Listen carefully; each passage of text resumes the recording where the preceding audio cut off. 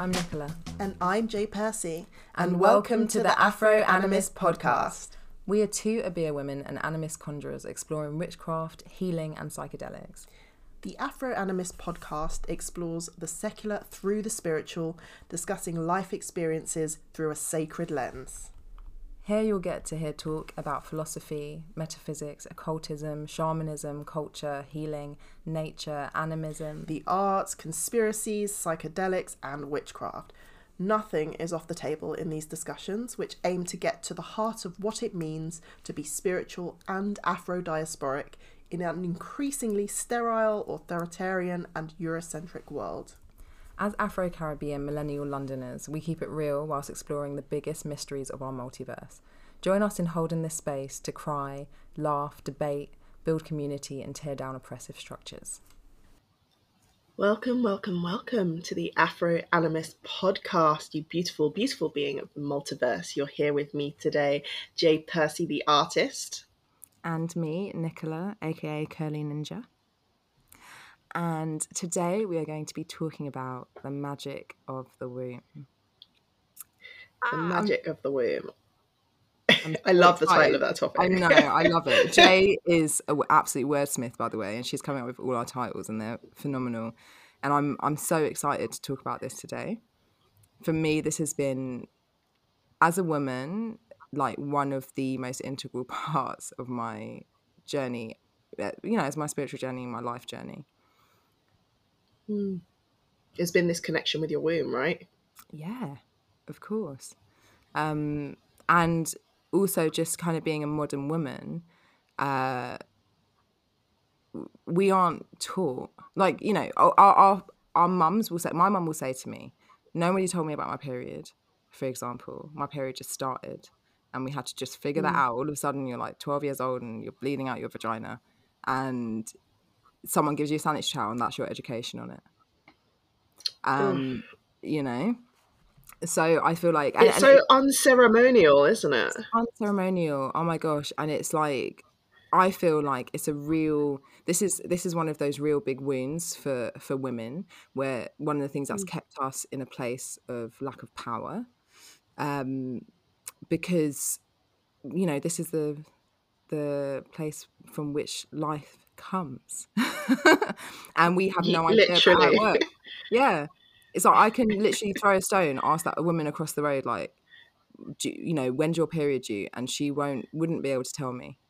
And I find that really interesting, the way that we just have zero education when it comes to our cycles as women. We're just kind of expected to just get on with it and figure it out, but it's still a semi-taboo subject. Yeah, it's still not a subject that you can openly talk with, you know, the masses. You have to kind of select the people that you have to talk about with it. And it's kind of bizarre considering that there's not a single person on the planet who wasn't gestated in a womb. Yes. I am getting that right? They haven't done some like weird science thing where they've like grown up. I don't know why. It's because they've grown a baby in a Coke can. I'm sure there's some lab somewhere where that stuff's happened, but it isn't in the mainstream media yet. Yeah, I think I saw them attempting to do it with like a lamb or something in a like artificial womb, and that was an article I saw a while back where I think that's something that they're trying to do with humans. And, you know, actually it was really upsetting to see the article. I saw it on Facebook, and of course on Facebook you get the lovely, lovely comment section. I mean, that lovely, the most non-lovely, lovely way possible. Yeah. Where you had a lot of people saying, oh, well, this is going to be great for people who can't have kids or can't carry kids and still want kids. And my thoughts were, and I'm saying this as someone who potentially can't have kids, right? I'm healing from PCOS, endometriosis, adenomyosis. I loathe this idea of any creature being born out of anything other than a womb, because it's been designed perfectly over millennia, symbiotically, by nature. It's not just a space that holds a baby. It's not just a space that grows a placenta. You know, when a baby is growing in the womb, they've got the sound of this heartbeat. They've got if you're spiritual, you understand there's going to be some auric connection. And there's a sense of security and attachment that forms initially in the womb that wouldn't form anywhere else. There's nowhere else it would form in nature, right? Mm-hmm. So this idea of like replacing a womb to gestate life, I find it really disturbing, because it kind of just shows how far we've come as a society, away from this idea of spirituality and understanding metaphysics. We don't understand metaphysics. And because we don't understand metaphysics, we're deciding to gestate babies in plastic bags. Freaky, right? So freaky. It is so freaky. And there's something that does just feel like, you know, in your bones, that feels, for me anyway, inherently wrong. It just feels wrong. You're right. Oh, it was a visceral feeling reading this article, right? and then like, ugh. And then reading the comments with people who are very much in support of it, like, not being funny. If you can't gestate a baby yourself, there are already options. There's adoption, there's surrogacy, there's fostering. There are genuinely viable options to having a child if you're not able to carry a child yourself. This idea of growing a baby in sterile plastic that doesn't have a heartbeat, doesn't have that sense of an auric connection, that feels anti-human to me. But, you know, I'm constantly banging on about how much of capitalism feels anti-human. It just feels like I didn't realise capitalism could go that far, but here we are. Yeah, I mean, yeah, I totally agree with your feeling on that, to be honest. And it is strange, isn't it, how it can just bring up a feeling that is so, yeah, you're right, so visceral, and just something about it doesn't feel right. And I think it is because there's, I mean, one of the things I think about in that scenario, and obviously I'm not a scientist, so I literally don't know, but is, you know, the nature of growing a baby. So the fact that that child is sharing blood with its mother. Obviously, you're speaking about the heartbeat, but even just that, the sharing of blood, the sharing of breath, the sharing of food, that's building that connection already, but also is just growing a human in a really specific way. So if all of that is taken away and given back, but given in a way that isn't natural, has been designed, I don't know, I just feel like these are the places where it can bring it into a place where you start to question the nature of consciousness and humanity and what makes a person a person. Yeah. And this idea of decommissioning the womb, I feel like it's conspiracy theorist time. I genuinely feel like the system at the moment is very, very happy with this almost decommissioning of the womb, because ultimately, in the long run, it puts the state, it puts the corporations back into a seat of power, because if they can control Genesis, if they can control the bringing about of life, then really it's game over for the rest of us, right? It decommissions us, those of us who choose to give birth. It decommissions those people. And there's a sense of power in that for the people that choose to make that choice to have a baby, via natural means, if they are able, obviously. You know, it's just sad. It's so sad, and it makes me think about, so in our episode Predictive Programming, I spoke a bit about Brave New World by Aldous Huxley. Yeah. And that's it. Yeah. In that universe, in that, you know, future universal reality bred by him, we decided that humans had decided that giving birth naturally was disgusting. To grow a baby in a natural way, like sex is okay. Sex is something that they really force on you, and there's no taboos around it. You can have sex with who you want and however you want. But if you were to get pregnant and grow a baby, then you would be like, what's the word? You know, kind of ejected from society. Yeah. And it's exiled. I found that exiled. That's it. It's like this, and I find that such an interesting concept, considering where where we seem to be going and the potentials that we have now with science. And yeah, this whole kind of decommissioning that's happening, it feels like anyway, of womanhood and of the womb and of the importance of that and the sacredness of that. You know, how easy it is to make something like childbirth disgusting. I mean, my sister-in-law is pregnant at the moment. She's literally got a couple weeks to go. So exciting. And Congrats. I know, and she's just sent us videos of like the baby like punching its like arm out of it, and it literally looks like there's some alien in her belly, man. It isn't like, it's like the most beautiful, attractive thing to see. It's really funny. And do you know, taking an image like that, for example, you can easily make it into something that isn't attractive. You know, even with the things that we're told as women now, like, you know, about our body, you know, this whole thing, there's always this massive focus on women's bodies and what their bodies look like and what's big and what's small and stretch marks, all of that kind of shit. And it completely takes away from from this amazing, this is literally, if I think about it, the most amazing thing. The most phenomenal thing that our biocomputer vessel can create life, and we still don't really understand fully how it does that. It's just it's really beautiful. So that's what we want to talk about as well. We want to talk about the beauty, the magic of the womb. Not just childbirth, because honestly there are a lot of people who can't get pregnant, and I don't want anyone to feel judged by anything we're saying here, because like I said, it's a similar problem. So let's just get that straight before we go on.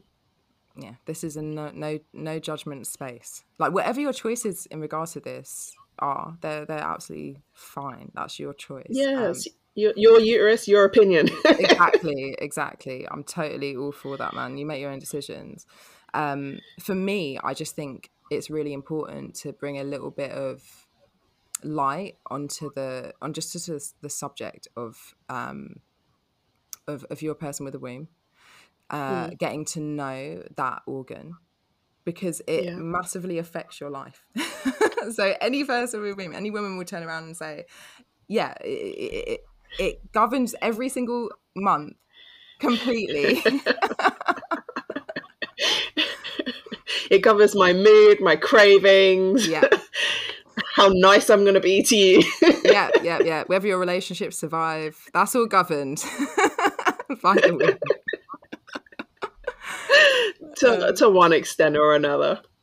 So for me, one of the reasons this is such an important topic is because from the time I started bleeding to pretty much now, I've been it hasn't been an easy journey, shall we say. So I've had to I've been really unwell with it a lot. I've had lots of issues, lots of problems that have come up, kind of diagnoses here and there saying that I may have this, may have that, or we don't know what's going on.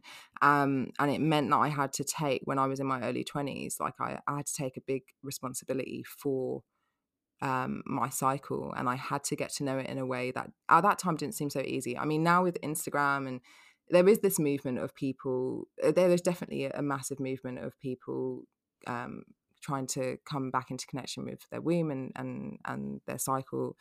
But back then, you know, we're talking like 17 years ago, it was not something that was easily accessible for me at the time.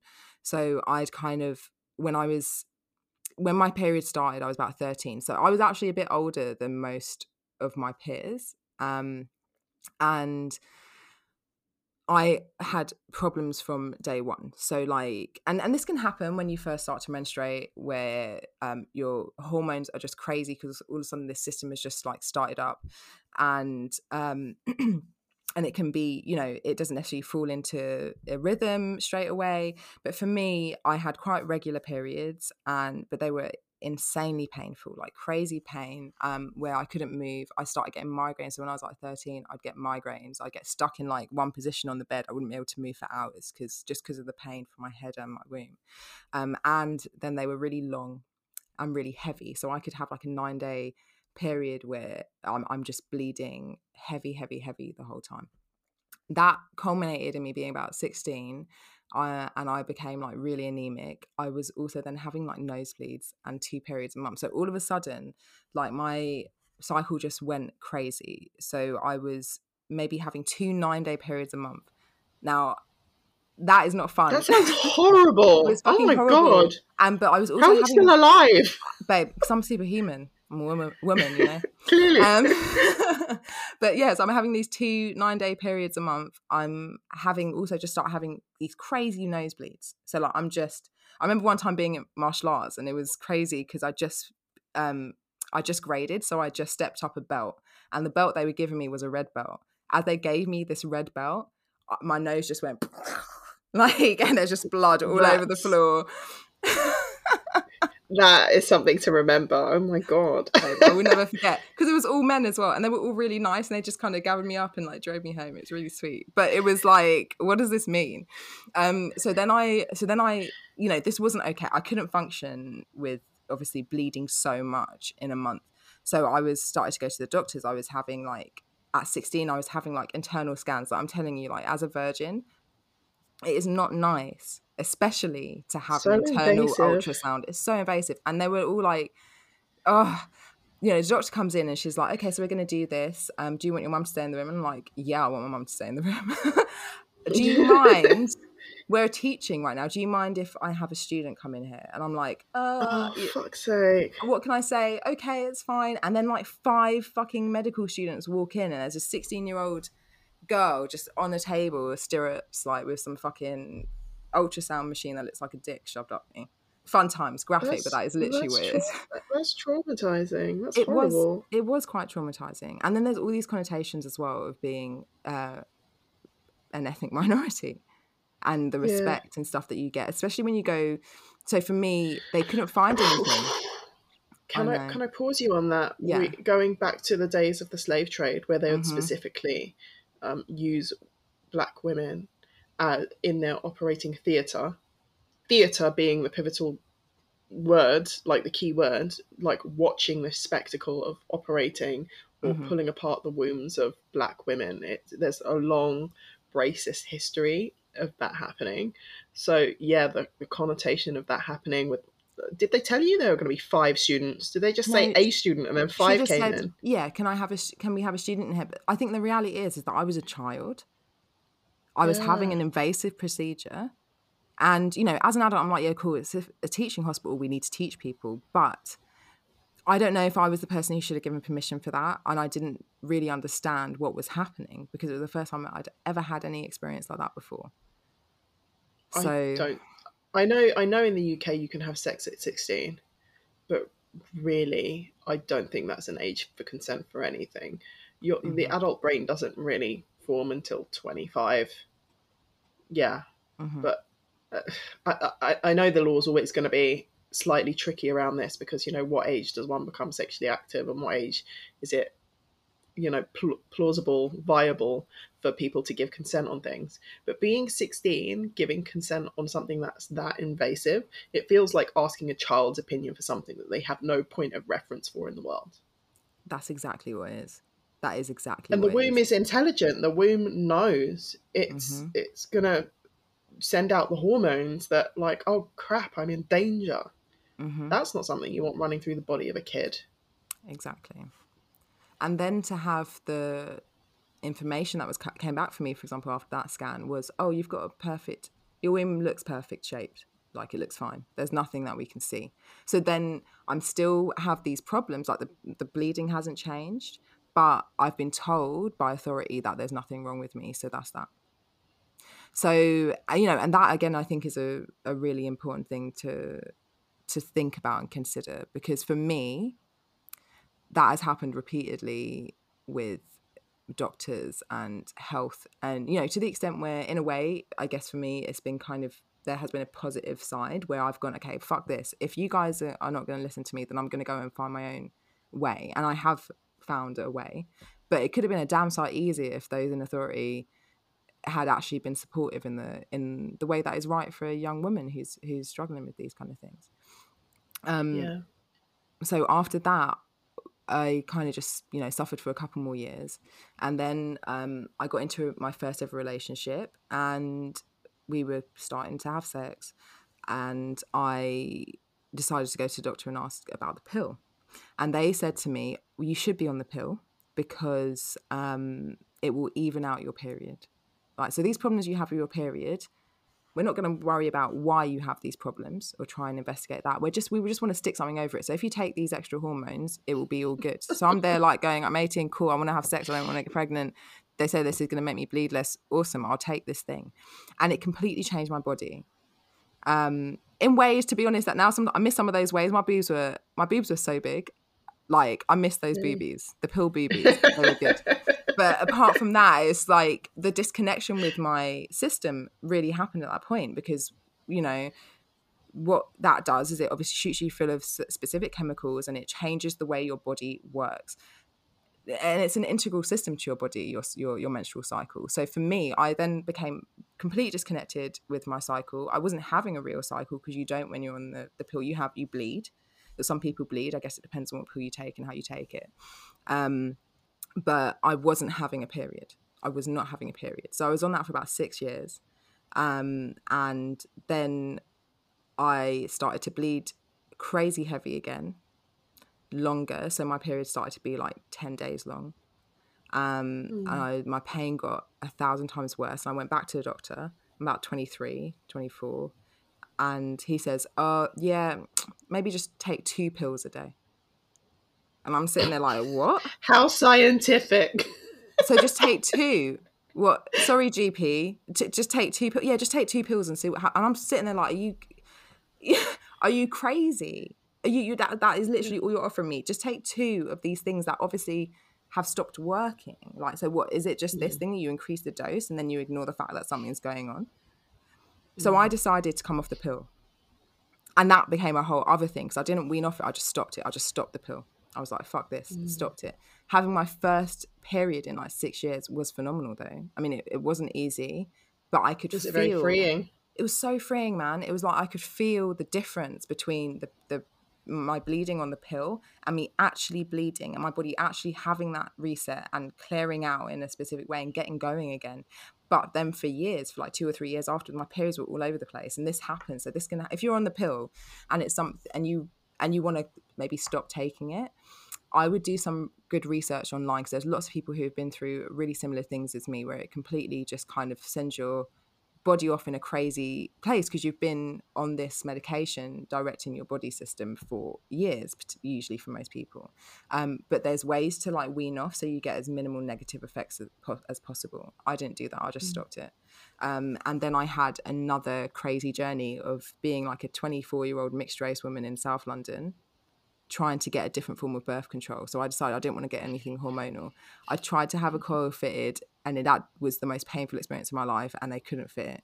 So the options were like implant, injection, whatever, diaphragm. So I was like, let me get this diaphragm. Have you ever used one, Jay, a diaphragm? Yeah, I have, but it's been very recent, like literally in the last couple of years. Yeah. So when I went to try and get this diaphragm, there was like one nurse in the whole of London who was qualified to teach you how to put a diaphragm in. And I asked her, I said, like, why is this? One.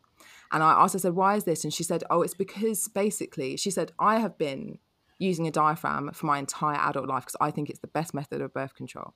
But it is more risky because you have a personal responsibility. So you can't be like going out to the club and then like find a guy, come home and just get on with it. You have to be like, go out to the club, find the guy, come home and be like, hang on, just give me 10 minutes to put my diaphragm in. And people don't like, obviously, that breaking of the kind of sexual energy. Yeah. And people can make mistakes. You have to put it in properly and, you know, all that kind of stuff. But for me, it was mind-blowing. I'm like, I'm an intelligent young woman. I know what I want. I also know that I'm sensible enough to do this. Why wouldn't I be sensible enough to do this? So I managed to get the diaphragm fitted. It was such a crazy process. It was one of those things where they basically turned around to me, one doctor, and said, like, we don't like young women in South London going off the pill. And it's all to do with their statistics of like who's getting pregnant, who's signing up, you know, all this kind of fucking shit. Automatically, I thought that feels a bit racist. Oh, but really? Just a bit? Just a bit. We know who's in South London. We know who's in South fucking London, yeah. 100. And that again, literally let a fire out my ass. And I was like, fuck this shit, man. Sorry for my language. I am going as much as you need. Do you know what I mean? I'm going to be on top of this. And if you're using like a diaphragm, the point is you don't have to use it your whole cycle. You know, then this is one thing I didn't understand: when and how you can get pregnant. Obviously, we know how you have sex, but there's only specific times in the month that you can get pregnant. And this whole idea that we're literally just like walking like fertile plots that you just have to baby nip at factories and a baby will come out is like not shoot out. Exactly. Yeah. And I tell you what, learning about my cycle gave me so much power. And it also gave me the ability to kind of go, do you know what? I know that I get premenstrual, for example, around this time of the month, every month without fail. So I'm not going to do something on that day, or I'm going to change my timetable. I'm going to change how I live around that time, because I can now look into the future, knowing my own body, and see, you know, and kind of more gear it up towards what I need, put the boundaries in place that I need to be able to take care of myself in the right way. And that was not possible before, because I had no clue what was up and what was down when it came to this stuff. Yeah. And what's your experience been with your cycle? Well, it's probably been just as slightly different, but just as mad as yours. I remember when I first got my period, I remember being really freaking unhappy, having like the power taken out of my hands, because I had, I guess being really, really candid about my life here, my mum and dad don't live together. So my dad would come over like once a week. And I remember sort of walking into the living room after what had been my mother just telling my dad, and my brother was in the room, my dad was in the room, and they were both sitting there smirking as I walked into the room. And then I think my dad made like a smarmy reference towards it. And I would have been about 12. And I just remember breaking down into tears and feeling really attacked, like really mocked, really sort of denigrated by these stupid smirks on their faces. And I sort of asked Mum, why did you tell him? She's like, well, he's your father, he has to know. But it almost felt like in that moment, like the power of that was taken out of my hands. There should have been a conversation with me to sit down and say, like, listen, we're going to have to tell your dad because he needs to know about this part of your life. And we can sit down together and, you know, there would have been a different way of handling it that didn't leave me sort of feeling shame. So from like day 2 or 3 of my period, the very first one, I had this idea of shame sort of put onto me, into my system.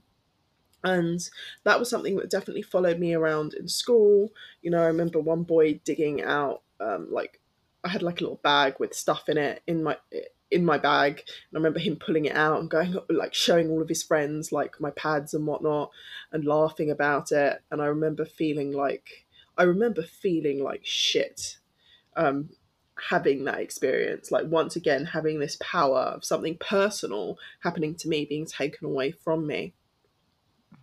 And I would get really, really painful periods, really painful, and I would go to the doctors for years and they'd just say, oh, that's just how periods are, it'll even out in a couple of years. And every time I'd go back to the doctors, they'll even out in a couple of years. And it took me getting to like 18. Bear in mind, like 13 is when I started reporting pain. 18, I'd gone to the doctor and he sort of said, maybe we can, well, it would have been even later than that. I think it wouldn't have been 18. Oh my God, it would have been much later. 2021. How many years is that now? 13, 14, 15, 16, 17, 18, 19, 20, 21. It's 8 years of going through pain, going back and saying, I'm in pain, help me. I'll just take a paracetamol. He said, right, we'll give you a scan. Went for a scan and it turns out my ovaries are polycystic. What that means is, you know, each month an egg is released. Normally it would, like, where there's like a little pouch where the egg lies, because you're born with all your eggs, it sort of releases the egg into the fallopian tube. And in normal people, that pouch will sort of settle back into the ovary, so it'll reduce. With people who are polycystic, it will almost form like a bulge, like an inflammation on the ovary. So you start to have loads of these little pouches of inflammation on the ovary, and that's called a polycystic ovary because it forms cysts. And it was just the most impersonal experience in the world. Going in, it's like, oh yeah, you have polycystic ovaries, right? Oh, we'll just put you on the pill, and here's a pamphlet. And he gave me a pamphlet, And pretty much this thing sort of saying, oh, chances are you won't be able to have kids, you'll have infertility. Like, well, is there anything I can do to sort out my fertility now if that's the problem? Like, well, are you planning on having kids anytime soon? No. Well, then we're not going to do anything. Just stay on the pill, and when you're ready to get pregnant, we'll sort it out then. So I remember taking some time off work after that. I was in uni at the time because I just felt so depressed. Like, I'm 21 and I've just been told there's a large chance that you are not going to have kids for the rest of your life. Mm-hmm. So I took it upon myself to be like, right, no, I'm going to battle this thing. I'm going to get really fit at the gym. I'm going to eat perfectly. And I did. And I started going to the gym 6 days a week. I was eating, nothing that wasn't paleo, everything that was natural and fresh. And then in sort of doing sit-ups at the gym, I started to notice that I'm having a really uncomfortable feeling in my right lower side where I have my appendix out. I thought it might be the scar. It wasn't. I kept complaining. And my partner one day just said, like, listen, if you're in this much pain, we're going to take you to A&E. Mm-hmm. If it's not that bad, then you can stop complaining. And I sort of thought about it and I said, take me to A&E. And he took me to A&E and they did a scan and they found a cyst the size of a golf ball on my right ovary. And I remember being in the hospital and them saying, oh yeah, there's a chance with the size that it is, it might twist the ovary and it might cut off blood supply to the ovary. So we have to operate on it. We might have to remove your whole ovary. We don't know what the state of the ovary is. So I remember being, 22, signing this thing in bed, saying, if you want to like lop off my ovary, sure, it's fine. And feeling like really, really upset about that. And it got down to the operation. Well, before the operation, after telling me, by the way, it might choke your ovary, it took 4 days for them to get me into surgery because each day they're like, oh, someone more important has had to go in. What? Someone more important has had to go in. So I was in the hospital for like 4 days, no food, by the way, because you can't eat to go into surgery. Just being fed on drips and tubes. Someone who's being from like super fit 6 days a week in the gym, like lifting heavy, like in bed, not being able to move, in so much pain, and then just delaying. And I remember there's this woman opposite. She must have had some like colon obstruction. Basically, she had like extreme constipation to the point they had to like remove the shit manually from her stomach. Oh my God. And I just remember her wailing. It was like, every night. I didn't sleep for 4 nights. It was horrible. When they got round to this operation, and like they didn't have to remove the ovary, they said that I had endometriosis. And they explained what that was, where basically it's parts of the womb lining, it finds its way into other areas of the body. So each time you menstruate, it's almost like that cell menstruates in that area of your body, even though it's not in your womb. So I know I've got family members who have it in their lungs. I've heard women having it in like their legs, like it forming blood clots and whatnot. So it's forming, they managed to remove a lot of these cells, but of course they can't remove all of them. And then after the operation, you're at risk of this thing called an adhesion, where basically your internal organs, they start to like try and get back into the positions they were. But in doing so, they cause like scar tissue on the inside. So yeah, so for the next 5 years, I was going back and forth to the doctors saying like, I'm in extreme pain. They're just like, it's just adhesions. Now that I'm 30 and I do all of my own personal health research because I don't trust the fucking system, there are massages that you can do to deal with adhesions. There are womb massages you can do. And I'm just sort of really angry that no one had told me that these were options available to me. Or I don't know if it is available on the NHS or what, but they could have at least said, you can go and get womb massages to help reduce the pain. They just they gave me... They don't know. Like, this is one of the things. They don't know. They don't know that there is this thing. Because over here, womb massage is not a big thing. It's like there's a few people who are doing it. It may be getting more popular. The woman I've heard of is the one to go to is in Bristol. But if you go to the doctors and say, I want this holistic therapy and all massage, apart from if you're getting physio or osteo, is a holistic, you know, separate complementary therapy, then they will say, well, no, that doesn't work. No, we can't recommend something that we can't guarantee works. And it's not scientifically proven. It's not scientifically proven. Like, nobody's done the Which, studies by you need the way, to do on it. not scientifically, literally, it's not scientifically proven. All that means is it's not been validated via Eurocentric scientific means. Exactly.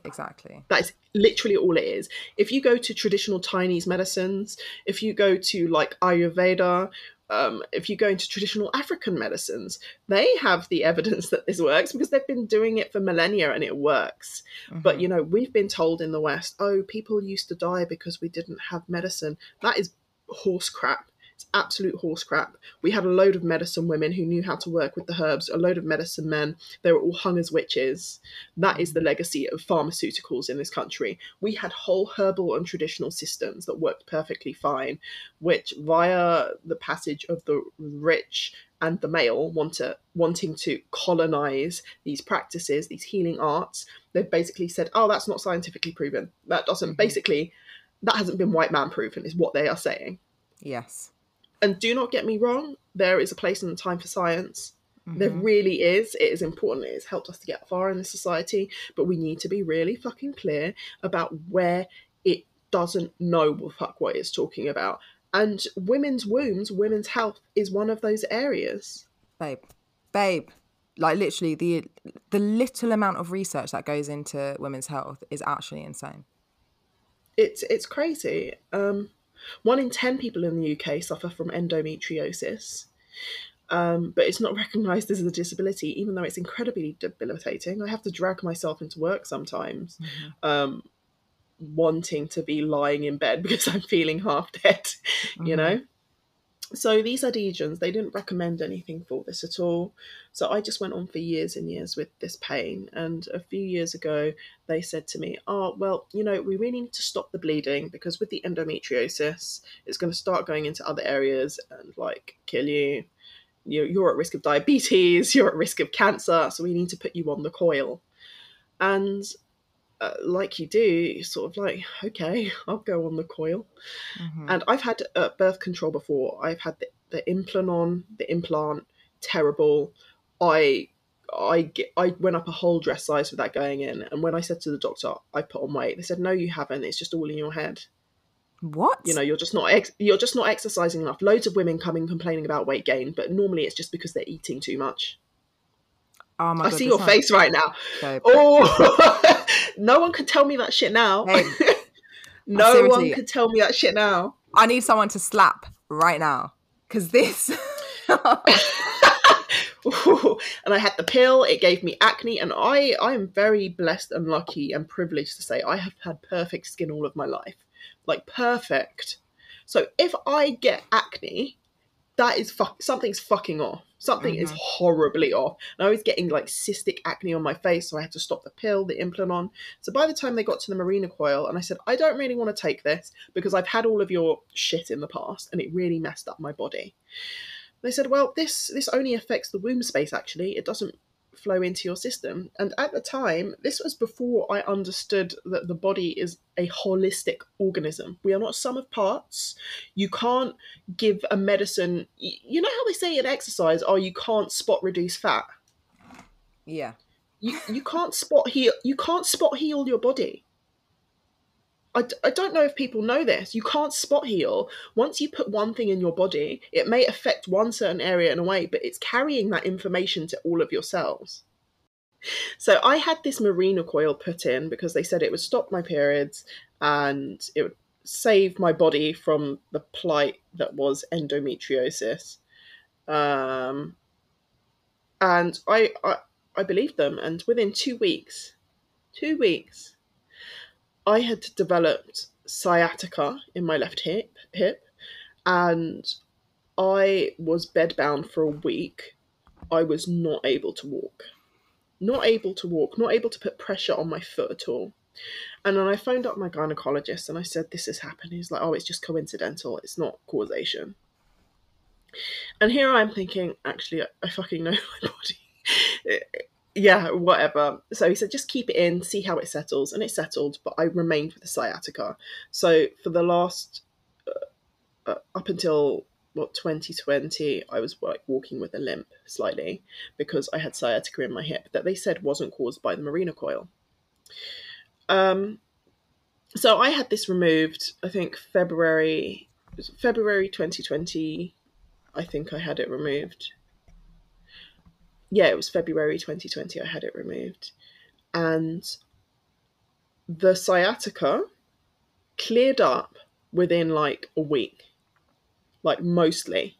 There's still remnants of it today, but like the sharp pain that I was like having to like try and ignore constantly, mostly gone. And when I started this, it took that moment for me to be like, do you know what? I'm no longer going to be a guinea pig to pharmaceutical companies because that's all they're doing. They're shoving me with shit. They don't actually know what they're doing, if I'm being honest. And I need to find a way to look after myself. And as I started doing more research, the vagus nerve, it's a nerve that runs through your body and seems to run through all of your major organs and controls your flight response. It actually goes past the womb. So it's attached to the womb. So then you have this like foreign object in your body pressing against your organs, pressing against this nerve. Why wouldn't you be in pain? Why wouldn't you constantly be in a state of high cortisol when your body is like, shit, there's something in me, get it out, get it out, get it out, and you can't get it out? And my story brings me to probably, 2 weeks ago, where the gynecologist phoned me up in the sort of routine check, and because I had an ultrasound, and they said, oh, right, well, now you have adenomyosis, which is basically where those cells find their way into the lining of my womb, those sort of endometrial cells. Yeah, so it's actually in the womb.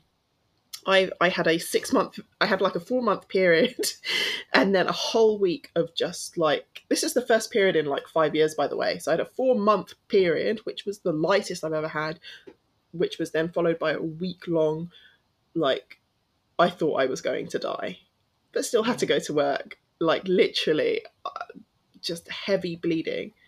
And it was horrid. So then I get the phone off of this guy saying, oh, you have adenomyosis, and you know, we need to make sure that you have a regular bleed, so we're going to put you back on the pill. I'm not taking the pill.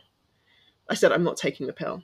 I said, I'm not being funny, but I've had this Mirena coil, which you've said has no link to the sciatica, even though I've been on plenty of forums and there are thousands of women who are complaining about this exact same thing, and who are all complaining and being told by their doctors that it's in their head, it's not linked.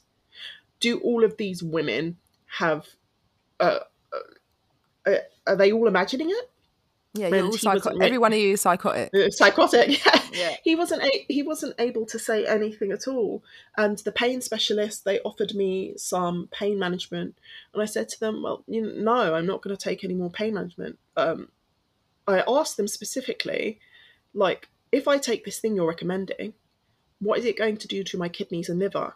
And there was a pause, like, oh shit, I've been asked the magic question. And the reply back was, okay, yeah, so it will do some damage to your liver and kidneys, and we'll be able to give you this medicine on top of that to help combat this.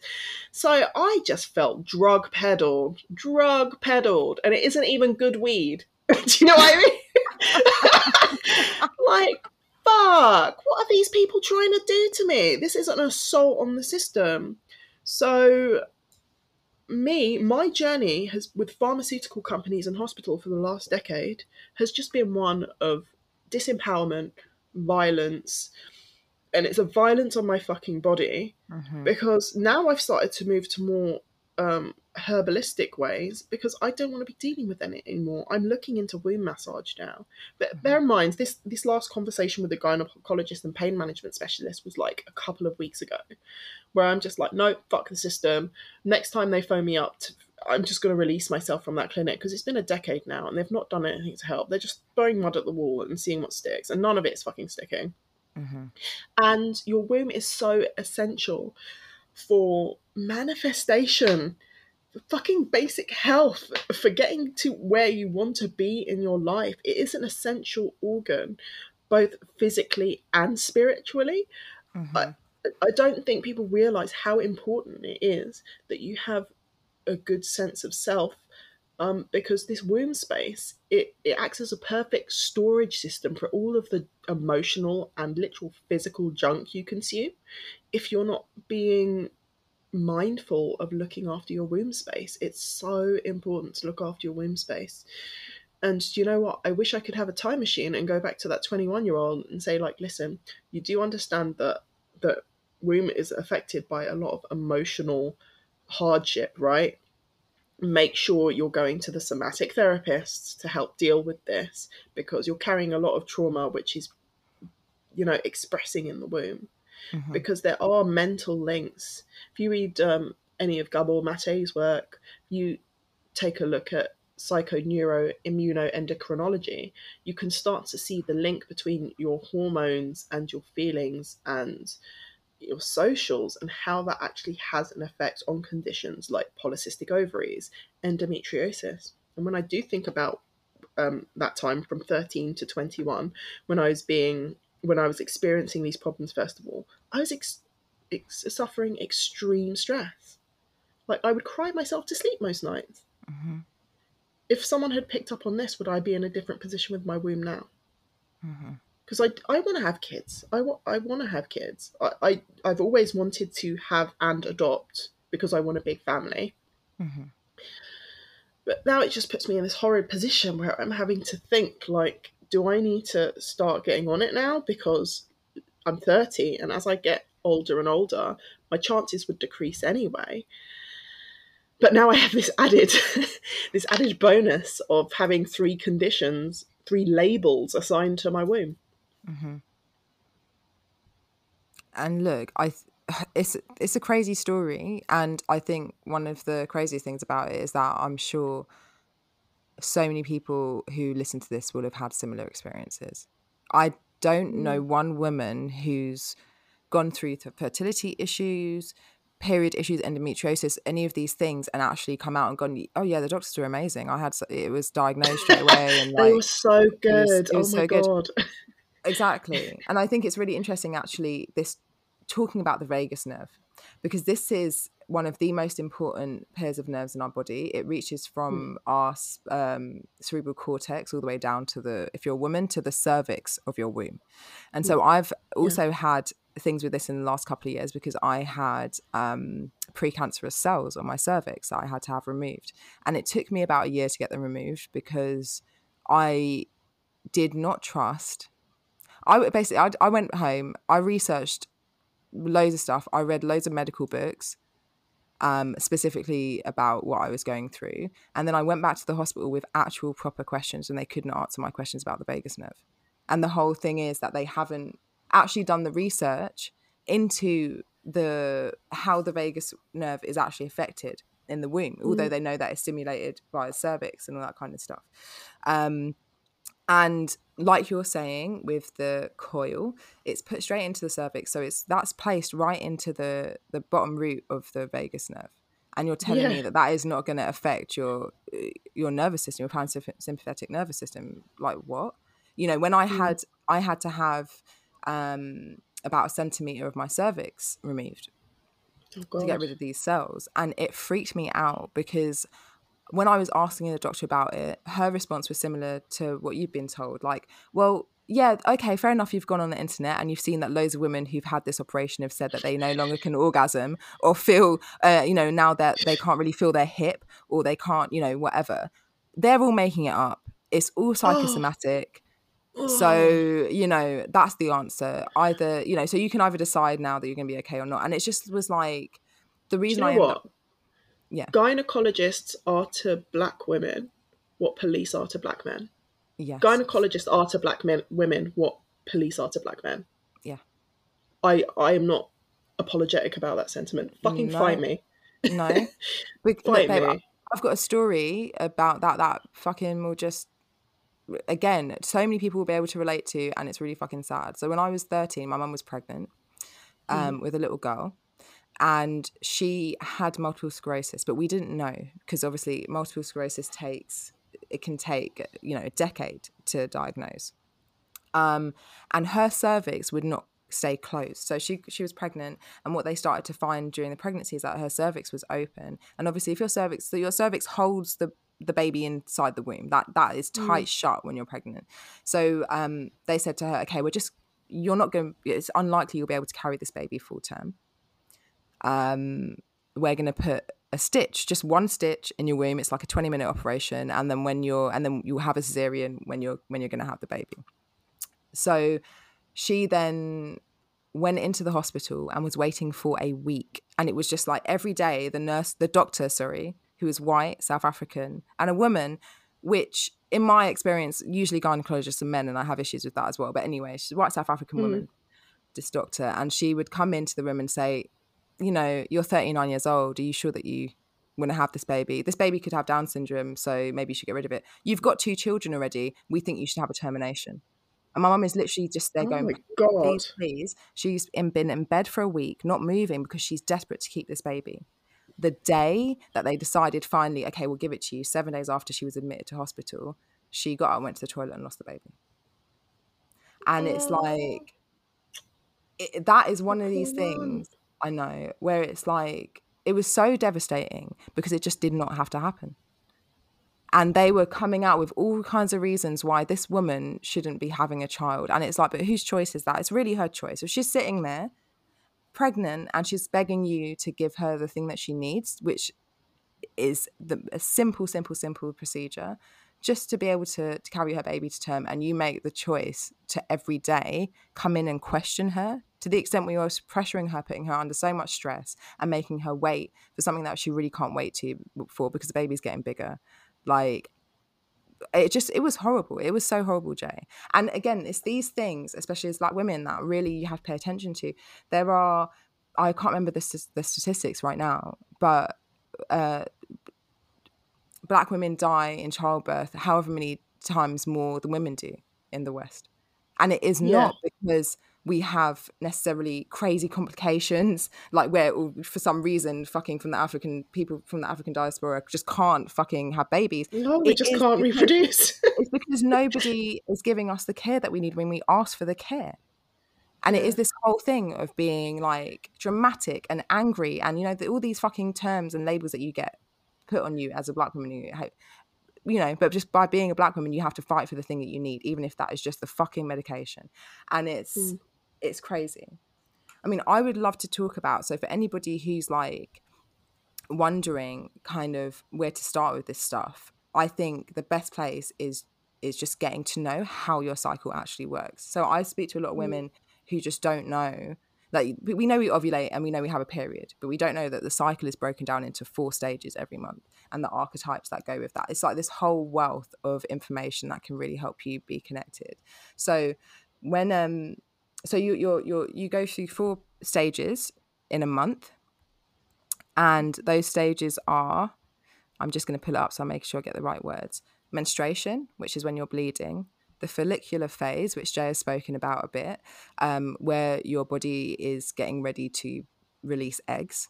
Your ovulation, which is about 24 hours in the month, and that is when your body releases the egg and you are fertile. After that, you go into your luteal phase. And I always found the luteal phase, when you're trying to understand your period, for me, the luteal phase was one of the most important things to kind of get my head around, because this is the phase that helps you find the rhythm of your period, even if your period isn't regular. So if you want to kind of do any natural family planning and you want to be aware of when you're fertile, for example, but your period's a bit all over the place, one thing you will be able to recognize is that your luteal period, so from just after you ovulate to the first day of your period starting, that phase is always the same amount of days. So if your period's all over the place, the differences come in that first section, if that means. So the stage when you're getting your follicular phase and your ovulation. So it's really, there's so many apps right now. I use this app called Women Log, but I know Natural Cycles is a big thing right now. And for me, it's just given me, I suffer. I still suffer. There's still things that are going on. But it gives me a much greater sense of myself and kind of where I'm coming from, if I'm honest. I know when I can have sex and I don't worry about it. I don't use birth control in the sense that I don't use any chemical birth controls. I use natural family planning, and I have done that since I was in my mid-20s, because I'm on top of my cycle. And it just gives you power, man. It just gives you power to not have to go out and buy a fucking condom. It gives you power to not have to, seriously, to not have to put all these chemicals and things into your body. You have to be on it. You have to be like serious about it if you're going to do it. But as a woman or as a person with a womb, this is something that I feel like is one of the places you can gain the most power over yourself. Yeah, I do want to point out that both Nikki and I are in long-term relationships, not with each other. No. But we are in respective long-term relationships, which is why we won't feel the need to use latex condoms. If you are hoeing about, then probably do. If you're going out to a club, strap up. Because it ain't just babies. It ain't just babies we're worried about. Yeah, let's not go spreading chlamydia. No, please don't.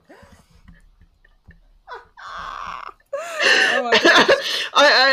It feels like it goes without saying, but I don't know. There's going to be one person in the comments who's like, "Don't use condoms. What do you mean?" This is what we mean.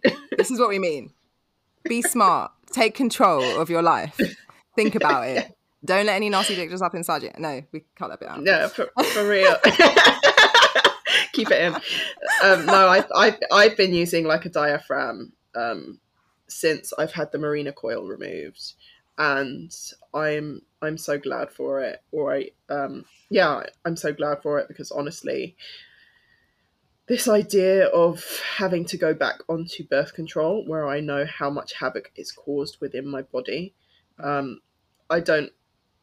I mean, it said it's rigorously tested. If it is, then they are missing out a lot of data from the public eye, because these doctors are really hot to say, "Oh, you women, you're not gaining weight. You're just eating too much, and it's just in your heads." They're very, very quick to dismiss you, and health. I don't know. You probably sat here wondering, like, what has this got to do with animism? What has this got to your body? Your body is the altar. Like, you need to know this. Your body is the altar. And literally, if the space that is the portal to the other dimension is having a hard fucking time, then you yourself, you're going to have a hard time getting to that portal to the other dimension. You're literally going to have a hard time doing it. It's not impossible. We're still doing our Obeah practice, our magical practices, but it does take a lot more time and effort for me. I have to plan it around how my womb is feeling. Like, I'm not coming to alter if I'm feeling like in cramps and in pain, or if I'm having like a week's worth of PMS because my hormones are still all over the place from having this Marina coil, which was missold to me. It is important. It is your personal health is one of the most important animistic topics that we could possibly talk about. Because when we talk about the trine between mind, body, and spirit, you'll hear on a previous episode, if you have one thing out of whack, then it's going to cause other things to be out of whack. So the best thing you can do for yourself is to look after yourself and to take that control and to do the research. And don't feel shamed when your doctor or gynecologist says to you, "Oh, you've just been looking on the internet." Like, if you know how... Oh my God, it really upsets me. This isn't the 90s anymore. You don't have to go to law libraries to find information out. You can go on to scholar.google.com and you can search up tons of scientific journal articles. Scientific, that have been peer-reviewed, which your doctors are supposed to be topping up on and reading. But, maybe they aren't as much. Maybe even though they're a gynecologist, they're going to be stuck to the mainstream validated things, the articles that have been received pats on back between their friends and between their social groups. Because don't get it twisted, there is nepotism within science. If you are the wrong person that they don't like as a scientist, there is going to be someone who's going to try and tear down your career. That's it. It's no different. It's not. They're humans. They're not superhumans. They're not gods. Problem with capitalism is we've made scientists into gods. They're not. They're people who test and rigorously test the data. They're not always going to have access to the things that you read. and you're going to be able to find a way forward in your body. It's a revelation for me finding out that polycystic ovaries and endometriosis actually does have some link to childhood trauma. I was very amazed to it's like things started to fall into place for me, because it's like, oh, okay. So within my animist practice of going outside in the woods, which I know is good for my mental health and my spiritual health, it's also good for my vagus nerve. And, you know, my vagus nerve sits at the bottom of my cervix. And by fixing my nervous system, maybe I help to start fixing my womb. And I start to realize my womb isn't this isolated thing. It's a part of a whole intricate network that works together symbiotically. You are a symbiotic being. So start to do the research, take that into your own hands, because we're the first generation to have information at our fingertips like this. Like, you're a fool if you're not at least trying to use it as a research center. 100%. And I mean that disrespectfully. No, I don't mean that disrespectfully. Get on it, guys. I mean, yeah, no, I totally agree with you. And like I just said, there's a power. I mean, we haven't really got there yet so far on the episode, but the power, like the literal magic of the womb being this place, this creative place where life comes from. And that isn't just like, we're not just talking about babies, we're talking about creativity, creative life, creation. Like, that's the energy of the womb. And we are connected. I feel like sometimes being a woman, I feel like is one of the most, if you can sit in that place of connection to your womb, it's one of the most easiest kind of beings to be on the planet, that shows you our interconnectedness, because we are ruled by what the moon is doing, you know. And fair enough, your period may not always feel on the same time every month. You may bleed with the full moon rather than the new moon, or whatever it is, but there's a cycle, there's a link. Our planet, our solar system literally goes on this cycle, and then there's a macrocosm of our bodies that also then continues this cycle. And I think that's a really beautiful thing to recognize. I want to just drop a book that I think is a really good book to start with if you want to begin to understand the more spiritual side of connecting with your womb. Yes, Jay's got a book too, which was the second one I was going to plug, but Red Moon by Miranda Gray. So this is a great place to start. She talks about the archetypes. She talks about getting into connection with your creativity, in alignment with the moon, everything in alignment with the phase that you're at in your cycle, and also things like dreaming. So dreaming is a really amazing thing that can happen really intensely around your menstruation. One of the best things I ever did for myself, and I would recommend this to any woman who just wants, you know, even if you just want to time out, every single month, and I know there are some women who don't struggle with it in the way that they feel really, really tired, but what your hormones are doing completely changes the way your focus is. And a lot of the time when we're bleeding, we want to stay still. We want to create. We want to output rather than input. So one of the things that I did before, and it's something that I keep in my life, is a retreat. So I did a 13 moon retreat, which is just so we follow the moon rather than the sun, 13 moons in a year.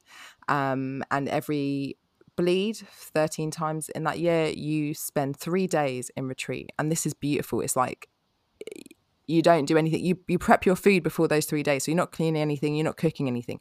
All you have to do in those 3 days is be with yourself, sit, create, like output. Don't take anything in. So you're not even going to read a book. If you want words in your life, then you write those words. If you want to listen to music, then you create the music. If you want to just rest and be with yourself, then that's what you do. And it's, for me, it's been so good. And there's been times when I haven't even wanted to go on be in retreat, if that makes sense, and away from the world, but I desperately just needed a break. And you can literally design that for yourself around that time. That sounds absolutely beautiful. Oh my God, why? When you're sort of saying like, oh yeah, the cooking and the cleaning, and when I'm thinking about it, I feel like all I'm ever doing is cleaning up this blooming house. I know, and it's like I'm constantly doing something. If I'm not working on my day job, I'm working on the podcast, I'm working on my art, I'm cleaning the kitchen. Like, when do I get the time to just be like, I'm not doing anything, I'm just sitting here? You need to carve that out for yourself, man. And if you don't, because if you don't bleed regularly, sorry, like, so if you're saying for your cycle, you have difficulties with knowing when it's going to come, if it's going to come, you can still carve out those times in the month for yourself where you give yourself that time, your retreat time, even if it's just one day, one afternoon where you can just sit and be with yourself. But as women, we have to fucking demand this shit, man. We literally have to be like, no, this is what's happening. Even with yourself, you're always going to feel responsible, like you need to be doing something. Yeah, I need to tidy up that thing. But really you don't. It can wait a day. It can wait a day for you to be able to be with yourself and have a break. Yeah, totally. So that's a good one for repair. Yes, I also have Sacred Woman by Queen Afua, a guide to healing the feminine body, mind, and spirit. I'm in the beginning of this book, about a third in, and honestly, it's just given me a different perspective on how to relate to my womb, how it sort of gives an interesting historical insight to how the Kemetic people used to connect to their womb. And we've been told in this society that we're not really supposed to have a connection to it. It's just an organ. We're not supposed to take the time. If anything, you should be working through your period and, putting yourself through that stress and just sucking it all up, get the right tampon, shove your body with the right painkillers, which, by the way, are bad for your kidneys and liver in the long run. Just suck it up and get on with it. Isn't this what our grandmothers fought for? To be able to work? If we start saying women don't have to work on their periods, we're just admitting we're weaker than them. I know, I'm going to throw something. It's not a matter of being weaker. It's about a matter of understanding that specific bodies need specific things at specific times. But, under capitalism, we can't have that because everyone needs to be doing the exact same thing at the exact same time in order to keep the cogs moving, in order to make money for someone else's third yacht. My body is not going to be exploited for that. This book has just given me a different understanding of how you can approach your womb, how you can approach your moon times. And I'm hoping that this book, alongside the herbal remedies that I'm starting to do and the womb ceremonies that I'm doing, will actually help to heal me in the long run. Because I'm literally a month. Okay, so let's go back to when I had the Mirena coil. I'm literally since February 2020 on this journey of repairing my womb. And it's going to be a long one, and I don't expect that this will be all undone in one night, given that I just put my body through like 10 years of chemical abuse. And physical abuse, from partners that really shouldn't have been allowed in that space. Partners who I'd call partners who really weren't partners, were just extractive energy vampires. So your womb is an energetic space. If you're having the wrong person in there, that's poor spiritual hygiene. And, so many women haven't even had the choice in that space energetically through violence, and my heart goes out to every single one of you that has experienced that, because it is entirely disempowering, and that has an effect on the womb. It has an effect. It has a psychological effect. So get you to as many womb ceremonies as you possibly can. You don't have to do this in a group and pay for it. You can start to devise your own, do your own at home. Think about womb steaming. I don't know how familiar are you at all familiar with yoni steaming? I'm starting to look into it. Yeah. I've done lots of research on it, but I haven't ever done a yoni steam. Really just because it's out of laziness, in the sense of I'm like, am I going to have to crouch over the bucket? Am I going to have to get a chair with a hole in it? How am I going to work this one out? Yeah, basically, womb steaming, you get a bowl with herbs in it and you find a way to hover your nether regions crouch over the boiling steam. at a safe distance, not so you burn your coochie, but it starts to affect the lubrication, and you see you giggling. It affects the lubrication and how the functionality of the womb. And yeah, I completely get that. Like, what am I meant to do? Crouch over a bowl? I've seen videos where women have like put up pillows either side and like knelt on them and then put the bowl in the middle. So that's a good idea, because this is something that I feel like is a really useful tool that I really want to explore, because it also clears out, because one of the main things it does is cleanse. And I think sometimes we can understand, like, in the body, we want to have a detox, we're going to have a juice fast or a water fast or whatever. People kind of understand that concept, but thinking about like what your womb does, and just this thing like letting go of this dead skin and blood every month, and then maybe it doesn't have the capacity to let go of all of it. It doesn't, the end bit doesn't cleaned out. Like a yoni steam can help that, and sometimes that backup of old blood can also be something that causes issues. So for me, I always have, and here's just a bit more TMI for you lovely listeners, know everything about my life and body. I will usually start bleeding, day one will be all brown blood. So I know that's old blood from my last period that hasn't come out yet. And then I get all this pain. It's like my body's literally going, get out. So, there are so many tools that are great to use. I mean, even this. So when I was going through all my stuff with my cervical thing, I was terrified. I was like, oh my God, I've fucking got cancer. Do you know what I mean? It was really, really, really hard. I had a friend who just turned around to me, and everyone's going, eat this, try this, do that, meditate on that. And I couldn't, because I was really upset. And I just had this one friend who went, Nick, just send her some love. She's just like, just send your vag some love. Do you know what I mean? And actually it made me think, I was like, fuck, because have had issues with it, and because you do get dissociated, a lot of the time the things that I think about my womb are not good. I don't have positive thoughts or good feelings, like, oh, my womb's so nice. I'm like, fuck's sake, I'm bleeding, it fucking hurts. Like, we make a lot of jokes about it as a society as well. Like, I'm shark week, I'm bleeding, I know. Or it's like disparaging remarks. Your womb hears. Exactly. And so just to even sit there and just be like, okay, I'm not going to think, okay, I may be in pain or it may not be working how I want it to work, but I love you, womb. Literally, it's so simple. It's so simple. It may feel a bit silly sometimes, but that is a really good, beautiful, nice thing to do for yourself, just to send those places in the body like some love and respect, because they fucking work hard. Yeah, totally. And maybe at some point we'll get onto a part 2 where we're actually talking about like the sex magic of the womb, because that is a topic I want to talk about. I think today we needed to get the grumbles out. Yeah, we did. But there's so much to share on this topic. We're definitely going to be coming back to this for sure. Yeah, for sure. Rose quartz dildos. Oh, babe, don't say that. I'm gonna. Yoni eggs. Yoni eggs. Oh, babe, I've got some stories. We should sign off now. And on that lovely, lovely note, no, honestly, thank you so much for sitting here and listening to these. Well, it's been an hour-long rant. Honestly, we want to hear your feedback on this too.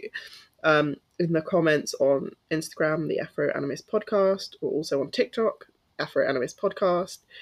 We'd love to hear your experiences of what it is meant to have a womb, to go on the womb journey, because for so many people who have wombs, it's been such a tricky relationship, because we don't have a connection. We don't have a societal connection to that space that's positive.